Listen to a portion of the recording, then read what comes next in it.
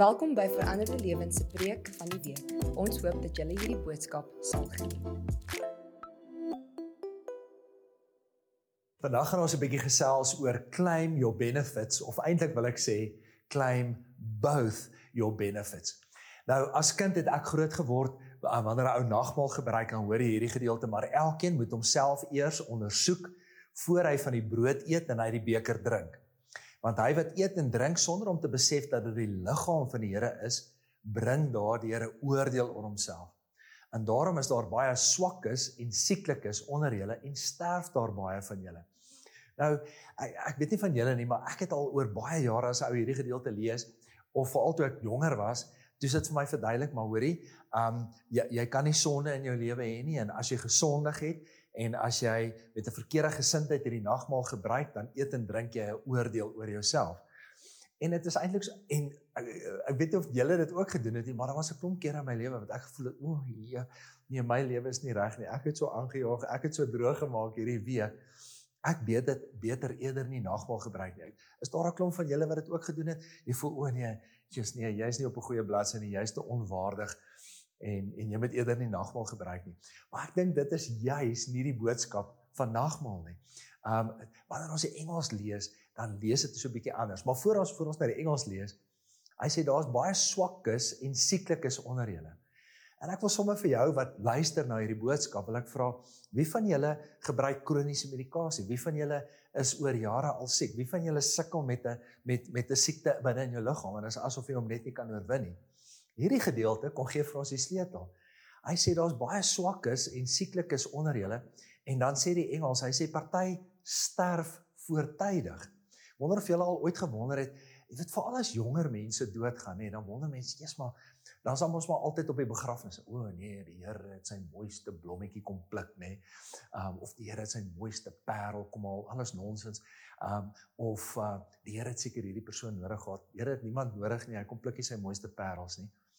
Maar hierdie gedeelte sê, party mense sterf voor hulle tyd, en ek dink daar is party mense wat voor hulle tyd is tot sterwe kom. En nou kom sê Korintiërs, maar hier is die sleutel, maar dis nie die sleutel wat jy dink het is nie. Kom ons gaan lees die Engels.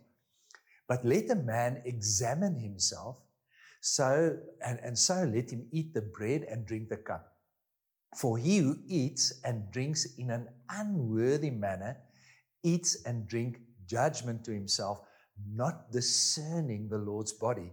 Nou, wanneer hy praat oor om dit op 'n onwaardige wyse te gebruik, dan gaan dit daaroor dat you are not discerning the Lord's body. Dit gaan nie oor sonde nie. Dit gaan oor om nie God se liggaam te onderskei, te discern nie. Wat is die boodskap van nagmaal? Is dat Jesus het die prys betaal. Ek is onwaardig, maar Jesus was waardig.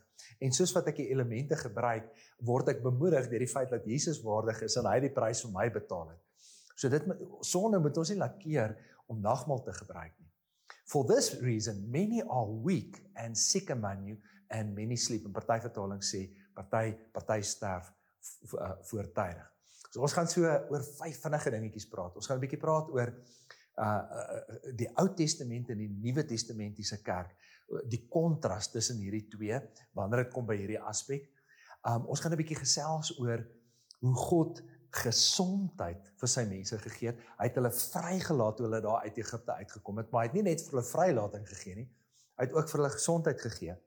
En dan gaan ons gesels oor hoe God 'n verbond gesluit het om vir sy kinders genesing te gee. En dan praat hy oor the body was for healing and the blood was for sin. So ons gaan vinnig daaroor praat. En ek dink jy moet net vir so 'n oombliekie net so vinnig, moet jy net gou pause druk daar waar ook al jy luister.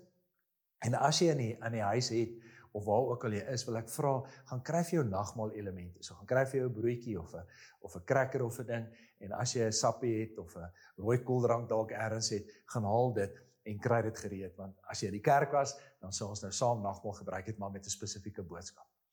So kom ons gaan staan stil by die eerste gedagte. Nommer 1, ons gaan 'n bietjie 'n kontras trek, 'n verskil trek tussen die Ou Testamentiese volk en die Nuwe Testamentiese kerk. Nou ons kry hier 'n baie interessante ding. Nou as jy hierdie gedeelte van Korintiërs lees, dan lees jy daar in Korintiërs, daar's 'n klomp mense wat siek is, daar's 'n klomp mense wat al vir jare siek is, daar's 'n klomp mense wat sterf, daar's 'n klomp mense wat voortydig sterf, en dit gaan eintlik nie goed met daai gemeente nie. Hulle is 'n handjievol, maar daai handjievol wat daar is siek. En dit gaan nie goed met hulle nie. En nou kom die Ou Testament en nou trek hy 'n vergelyking met die volk nadat hulle uit Egipte land uitgetrek het. Nou die woord kom sê vir ons, hierdie ouens was perdfris gesond geweest. Die woord kom sê, en ons gaan dit nou lees, die woord sê trouens vir ons, daar was niemand siek onder hulle nie. Nou die Bybel sê vir ons, daar was 600,000 mans wat uit Egipte uitgetrek het. 600,000 mans. Dis sonder die oupas en die oumas, dis sonder die kinders, dis sonder die vrouens. So, as 'n ou konservatief moet draai, sê jy moet sê, ten minste 2-3 miljoen mense het daar uit Egipte uitgetrek. En daar's nie een sieke onder hulle nie. So, wanneer jy na die woord toe gaan, dan kry jy die ou verbond, en jy kry die nuwe verbond. Nou, dis nou 'n beeld, of 'n voorbeeld wat sy gebreke het, maar is amper soos 'n ou volla en 'n nuwe volla. As jy daai twee motors so moet kyk, nou, die ou volla was baie populêr, en hy het gewerk, en hy kon jou vat na plekke toe. Ja, maar die nuwe een het ligversorging, wat die ouwe nie gehad het nie. En die nuwe een het ABS remme, wat die ouwe nie gehad het nie. En die nuwe een het baie meer krag, en hy het leersitplekke, en hy is baie gemakliker, en hy het kragstuur, en so kan hy die goed opnoem. Daar's net tussen die oud en die nuut, is daar net 'n massiewe verskil. En so kom sê die Bybel vir ons, daar was 'n ou verbond, maar nou is daar 'n nuwe verbond. So, hoekom het jy 'n nuwe een nodig? Jy het 'n nuwe een nodig, want daar was gebreke met die ouwe, en die ouwe het nie heeltemal gewerk nie. Maar nou is die skokkende is dat die volk onder die ou verbond was hulle gesond. En die ouens kom met die nuwe verbond, wat veronderstel is om beter te werk, en hulle is siek, en dit werk nie. En dit is nie veronderstel om so te wees nie. So, wanneer jy Psalm 105 lees, dan, ek het sommer net so 'n paar verskillende vertalings. Good News vertaling sê, then he led the Israelites out, and they carried silver and gold, and all of them were healthy and strong. And he brought his people safely out from Egypt, loaded with silver and gold, and there were none sick, no sick and feeble folk among them. Die volgende vertaling sê, and he brought them forth with silver and gold, and there was not one sick person among their tribes. Die New King James sê, he also brought them out with silver and gold, and there was none feeble. So party vertaling sê, none feeble, none sick amongst them. 2-3 miljoen mense onder die ou verbond, wat sy gebreke gehad het, wat sy tekortkoming gehad het, dis hoekom daar 'n nuwe een moet wees. Maar onder hierdie verbond, vir 40 jaar, none feeble, none sick. So hoekom het ons nou in die nuwe verbond, hoekom is dit die teenoorgestelde waar dit in die ou verbond nie so gewerk het nie? There are two bodies of people, one in the Old Testament and the other in the New Testament. Die een is onder die wet, en die Nuwe Testament is onder die genade. Die ou verbond is gebaseer op die bloed van diere, en die nuwe verbond is gebaseer op die bloed van die Seun van God. So, en nou is dit voor die hand liggend, dit behoort beter te gaan onder die nuwe verbond. Maar hoekom gaan dit nou nie beter nie? So kom ons spring net gou weer terug na die Ou Testament, en dan praat ons oor die Nuwe Testament. So, gesondheid was vir jou gegee, gesondheid was vir jou deur die Here op die tafel gesit, nadat Israel vrygemaak is. Nou, ons kry die beginsel in die woord, Hebreërs praat daaroor, hy sê, without the shedding of blood, there is no remission and no forgiveness, sê party van die vertalings. Without the shedding of blood, there's no remission of sins.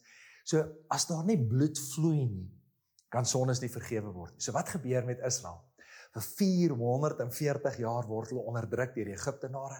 Hulle roep uit na die Here toe, die Here hoor, die Here sien, hy stuur 'n verlosser na hulle toe. 9 plaae vind plaas, en nou sê die Here, die 10de plaag gaan plaasvind, en hy gaan die eersgeborene van elkeen in Egipte gaan sterf, behalwe by die huise waar die paaslam geslag word, en dan met die bloed van die paaslam gevat word, en hulle smeer dit aan die bokant van die kusyn, en hulle smeer dit aan die kante van die kusyn. Ons kan sien, wat word hier gemaak? Daar word 'n kruis gemaak, en nou sê hy, waar ek, en dis nou waar Paasfees vandaan kom, maar ek hou van die Engelse woord wat sê, Passover, en nou sê die gedeelte vir ons, waar die engel hierdie bloed gesien het hy oor daai huis beweeg, want daar het bloed gevloei, daar's betaal, die sondeskuld is betaal en daai mense gaan nie sterf nie. So die bloed het beskerm. Die bloed het vergifnis gebring. Die bloed het sondes weggewas, kom leer die skrif vir ons. Nou wanneer ons die nagmaal gebruik en 'n ou dink aan die bloed, dan ek dink glo meeste van ons verstaan waarom daai deel. God said, the blood shall be for you a token upon the houses where you are, and when I see the blood, I will pass over you, and the plague shall not come upon you to destroy you. So die bloed het beskerming gebring, die bloed het die vloeke gebreek oor hierdie mense. Romeine 5 sê vir ons, dit is wat Jesus se bloed gebring het. Much more then, having now been justified by his blood, we shall be saved from the wrath of God through him. So Jesus se bloed doen vir ons dieselfde, bring vergifnis, was ons sondes weg, bring beskerming, breek die vloeke. Kom sê die Nuwe Testament vir ons. Now, each Israelite was to eat the lamb's flesh, appropriating physical strength for his or her journey. Eating the lamb's flesh had nothing to do with the passing of the destroyer. So ons het aan die een kant het ons die bloed. The blood was the sign or the token which signaled that the destroyer had no authority to touch that house. So dit het ons. Maar die ouens aan die binnekant van die huis, ons vergeet, hulle het die paaslam geëet. So Israel was beginning a journey, which was a type of our Christian journey through life. God planned that his children, as well as that they should be well and strong for this journey. And this is still his plan. So die Here wil hê ons moet sterk wees, die Here wil hê ons moet gesond wees, maar hy het 'n plan gemaak daarvoor. So die bloed het beskerm, maar die paaslam wat hulle geëet het, wat doen kos? Kos kom binne in jou, dit verteer, word deel van jou liggaam en dit stel die minerale en soutte en vitamiene stel dit vry sodat jy krag en energie het. En so het God se lam het dit vir daai mense en die Israeliete gesondheid gebring. There was none feeble, none sick among them. The mind boggles as ons hierdie gedeelte lees. And then the lamb's body became their body. Paulus sê later dat Jesus se lewe sal binne in ons vlees inkom in 2 Korintiërs 4. En dan sê hy deur geloof we become members of his body, of his flesh and of his bone. We become flesh of his flesh, bone of his bone. Deur geloof word ons deel van Jesus. Romeine 8:11 wat sê dat dieselfde krag wat Jesus Christus uit die dood het opgewek het, daai selfde krag woon en werk binne my. En dit is die eet van die paaslam wat dit in jou liggaam bring. Die Ou Testamentiese ou verbond, gebreke, tekortkominge verbond bring genesing vir hierdie ouens. And then we partake of the same body of Christ in type each time we partake of the bread in the communion. Waaroor gaan hierdie discernment? We must discern the body. So wanneer ons die nagmaal gebruik dan, we discern the wine in the blood, ons maak daai koppeling, but we don't discern the bread as bringing healing, the bread as bringing strength. En ek en jy het nodig om daai onderskeid te tref. The Israelites ate the lamb's body and began their journey the next day. And as they journeyed, their sicknesses vanished and their infirmities disappeared and they were physically strong and whole. Kom sê Psalm 107 vir ons. So God kom reg hier van die begin af en hy kom maak 'n verbond met sy volk. Maar deel van hierdie verbond wat God met sy volk maak, is om vir hulle genesing te kom bring, om hulle gesond te hou, om vir hulle krag te gee, sodat hulle krag het vir die reis. Eksodus 15:26 sê vir ons, julle moet goed luister na wat ek die Here julle God sê, julle moet doen wat reg is in my oë, gehoor gee aan my gebooie, alles doen wat ek vir julle voorskryf, dan sal geen een van die siektes waarmee ek Egipte getref het, oor julle bring nie, want dit is ek wat die Here julle gesond hou, en ons almal ken die woorde Jehovah Rapha, en dit is wat, ek is die God wat genees, ek is die God wat jou gesond hou, en dis wat hierdie gedeelte vir ons kom sê. Eksodus 23 kom sê hy, jy moet die Here jou God dien, dan sal hy jou met kos en water seën, en hy sal siekte van jou af weghou. So, toe die Israeliete begin met hulle reis, toe sê hy, hoorie, maar dis die verbond wat ek met julle sluit, en genesing is deel van hierdie verbond. Daar sal geen miskraam en onvrugbaarheid in jou land wees nie, ek sal jou met 'n lang lewe seën. Your illnesses, your sickness, I will take away from you, and I will bless you with a long life. En dis wat die Here vir die Israeliete onder die ou gebreke, ou volle verbond, wat die Here vir hulle kom doen het. T.L. Osborne maak die opmerking, hy sê, sin and sickness are Satan's twin evils, designed to tear down, to kill, to destroy the human race, God's creation. But salvation from sin and healing from sickness are God's twin mercies provided to replace these spiritual and physical evils with the abundant miracle life of Jesus Christ in the believer's spirit and body. So die Here is nie net goeie nuus vir my siel vir eendag nie, die Here is ook goeie nuus vir my liggaam. Hoor jy, as ek die hele tyd afgerem is, en ek is siek, en ek is pap, en ek kan nie funksioneer nie, dan kan ek die Here nie geniet nie, ek kan nie sinvolle verhoudings hê nie, ek kan nie my werk ordentlik uitleef nie, ek kan nie my roeping uitleef nie, en daarom het die Here 'n oplossing daarvoor kom gee. So, as jy deur die Ou Testament blaai, dan sien jy hierdie dubbele geskenk, wat God vir ons gee. En voor ek nou verder gaan, hoor jy, is daar geleenthede wat jy sondig? Ja, verseker. Is daar geleenthede wat jy dit mis? Ja, ek as kind van God mis dit gereeld, maar wanneer ek nou aansit by die nagmaalstafel, dan dink ek, sjoe, dankie Here. Die bloed betaal die prys. Die bloed was my sondes weg. Die bloed breek die vloeke. En dan wanneer ek die brood eet, dan bring dit vir my genesing. Jesaja 53 sê, oor ons oortredings is hy deurbroor, oor ons sondes is hy verbrysel, die straf wat ons vrede moes bring, was op hom, en dan sê hy, deur sy wonde het daar vir ons genesing gekom. Kan julle sien, hier praat hy van oor sondes wat vergewe is, en siektes wat genees is. In Matteus 8, dan kry hy vir Jesus, en hy genees 'n klomp mense, hy genees almal wat na hom toe kom, genees Petrus se skoonma, en dan Matteus 8:17, dan staan daar, sodat vervul kan word deur sy wonde. So Jesus kom en as Messias, maak hy gee vir ons hierdie voordele, he gives us these benefits, but there's a double benefit, we need to take both benefits, kom sê hierdie gedeelte vir ons. Die Engels sê, he was pierced for our transgressions, he was crushed for our iniquities, upon him was the chastisement that brought us peace, en dan sê hy, and with his wounds we are healed, kom sê hierdie gedeelte. Dan sê Maleagi 3:6, ek die Here het nie verander nie. Hebreërs sê dit ook vir ons, God is gister, vandag en môre, is hy dieselfde. Ons God is dieselfde. Dit wat hy in die verlede gedoen het, wil hy ook vir ons in die toekoms kom doen. Wat sê Psalm 103, sommer in een sinnetjie, dis hy wat al my sondes vergewe en my siektes genees, wat my red van die graf, my met liefde ontferming kroon, wat my die goeie in oorvloed laat geniet, wat my die jeugdige krag van die arend skenk. Wat sê die eerste sin? Hy vergewe en hy genees. So, gebeur het dat ons as Christene partykeer sukkel met siekte? Ja, gebeur het dat ons partykeer onder dit gebuk gaan, maar dan discern the Lord's body.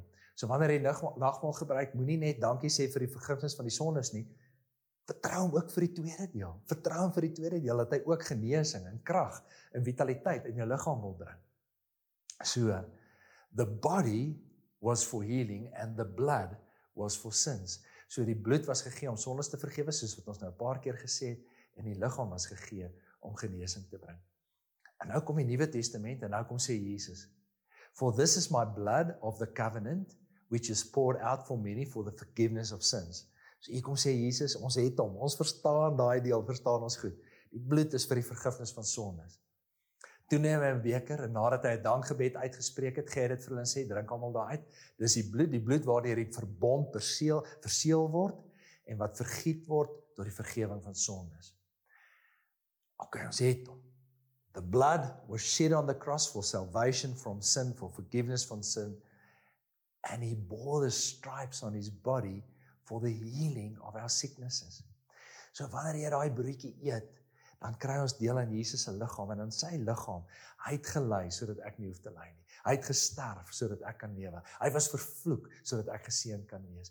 Hy het siekte op sy liggaam gedra, sodat ek en jy gesond kan wees. En dit moet ons deel maak van ons lewens. 2 Korintiërs 5:21 sê, for our sake, he made him to be sin, who knew no sin, so that in him we might become the righteousness of God in Christ. En So moet asseblief wegbly van die nagmaalstafel af, en wat soos wat jy die nagmaal gebruik, ontvang jy die vergifnis, ontvang jy die vryspraak, ontvang jy die betaling wat vir jou gedoen is, maar jy ontvang twee goeders, jy ontvang ook genesing en krag.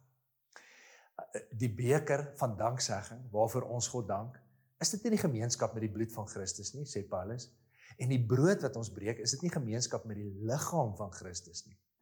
Omdat dit een brood is ons, al is ons baie saam een liggaam, want ons het almal deel aan die een brood. So nou kom sê Paulus, hoorie, daai brood wat ons eet, dis die liggaam van Jesus, kom onderstreep hy vir ons in hierdie gedeelte. The cup of blessing that we bless, is it not the participation in the blood of Christ? And the bread that we break, is it not that participation in the body of Christ? So, wanneer dit nou kom by die nagmaal, is dit belangrik dat ons mekaar sê. So, kom ons gaan lees net gou weer daai gedeeltetjie. Hy sê hier in die begin, daar's baie sieklikes, daar's baie swakkes, wat sê, party sterf voor die tyd, party sterf nie in die tyd wat die Here vir hulle bestem het nie. En hy sê, why? Because ons gebruik die nagmaal nie op 'n ware wyse nie. Ons onderskei nie die liggaam van Christus nie. Ek het van die Here ontvang wat ek ook aan julle oorgelewer het. Die Here Jesus het in die nag waarin hy oorgelewer is, die brood geneem. En nadat hy God daarvoor gedank het, het hy dit gebreek en gesê, dis my liggaam, dis vir julle. Gebruik dit tot my gedagtenis. En net so het hy ook na die maaltyd die beker geneem en gesê, hierdie beker is die nuwe verbond wat deur my bloed beseël is. Gebruik dit elke keer as julle daaruit drink tot my gedagtenis. En elke keer as julle van hierdie brood eet en uit hierdie beker drink, verkondig julle die dood van die Here totdat hulle kom. So as jy daar aanlyn luister en jy het vir jou elemente gaan kry, dan wil ek vir jou vra, so op jou eie tyd, wanneer jy daai brood eet, dan sê jy, I'm flesh of his flesh, bone of his bone. Ek kry deel aan Jesus se liggaam. Jesus se liggaam was nie siek nie, Jesus se liggaam was nie kranklik nie. En wanneer ek dit eet, kom daai krag, kom daai lewe, kom daai genesing, kom daai vitaliteit binne in my. In die Ou Testament het die ou diertjie, die ou paaslammetjie het dit reg gekry. Hoe sal die ware paaslam dit nie ook reg kry in jou lewe nie? En dan wanneer jy daai beker drink, dan sê jy, Here, dankie, my sondes is betaal. Dis bedek met die bloed. Die dood gaan by my verby beweeg. Ek het die ewige lewe. My sonde word weggewas. Die lewe is in die bloed. En sê vir die Here, dankie daarvoor. En met hierdie gesindheid gebruik jy die nagmaal. En ek wil vir jou vra, as jy dit vandag doen, vertrou die Here vir 'n aanraking, 'n fisiese aanraking in jou liggaam. En laat weet vir ons, as jy 'n aanraking of 'n deurbraak beleef het, ons sal graag jou storie wil hoor. Die Bybel sê, the blood of Jesus Christ, his son, cleanses you, van die sonde weg, maar die brood bring genesing. Many have been taught that the body of Jesus was pierced for us, but have not been told about the benefits they could receive. En daar is 'n dubbele bonus, 'n dubbele benefit wat ek en jy moet kry. So sickness will lose its power over your body, just as sin loses its power over your spirit. Wanneer ek daai wyn drink, dan word die mag en die houvas van sonde gebreek. En so behoort die mag en die houvas van siekte ook oor jou en my gebreek. So, ons het 'n kontras getrek tussen die Ou en die Nuwe Testament, hoe hulle onder die Ou Testament gesond was. Hoeveel te meer, die beter verbond. Die beter testament behoort ons gesond te wees in die Nuwe Testament nie. God het in die Ou Testament met hulle vrymaking, met hulle verlossing, het hy vir hulle gesondheid gegee. Hy het 'n verbond gemaak. Hy is Jehovah Rapha, hy sal die God wees wat genees. Nou, die liggaam was vir genesing, die brood is vir genesing, die bloed is vir sonde. En onthou dit, maak hierdie onderskeid, discern the Lord's body, wanneer jy die nagmaal gebruik. Kom ons bid saam. Vader, 'n klomp van ons het dalk gewonder en gesê, maar Here, hoekom sukkel ek so met siekte? En nou kom sê 1 Korintiërs, kom gee vir ons 'n duidelike antwoord. Hy sê, it's because, dis omdat julle die liggaam die nagmaal op 'n onwaardige wyse gebruik. You are not discerning the Lord's body. En Here, baie van ons het, ons het die bloeddeel het ons nou so al verstaan, maar ons het nie regtig die tweede deel van die voordeel het ons vir onsself opgeëis nie. So Vader, dankie dat U vir ons beide wil gee. En Here, soos wat ons nagmaal nou gaan gebruik saam, bid ek Here dat ons dit sal beleef en sal ervaar in ons liggame. Here, ek bid sommer net vir elkeen wat siek is. En in die naam van Jesus spreek ek lewe, genesing, gesondheid oor jou uit. Ek roep die naam van Jesus oor jou uit. Numeri 6:27 sê, die priester sal die naam van God oor die volk uitroep, en hulle sal geseënd wees.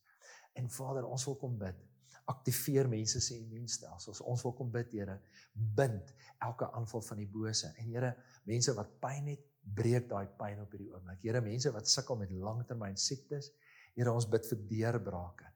Mense wat sukkel met kroniese siektes, ons bid vir genesing.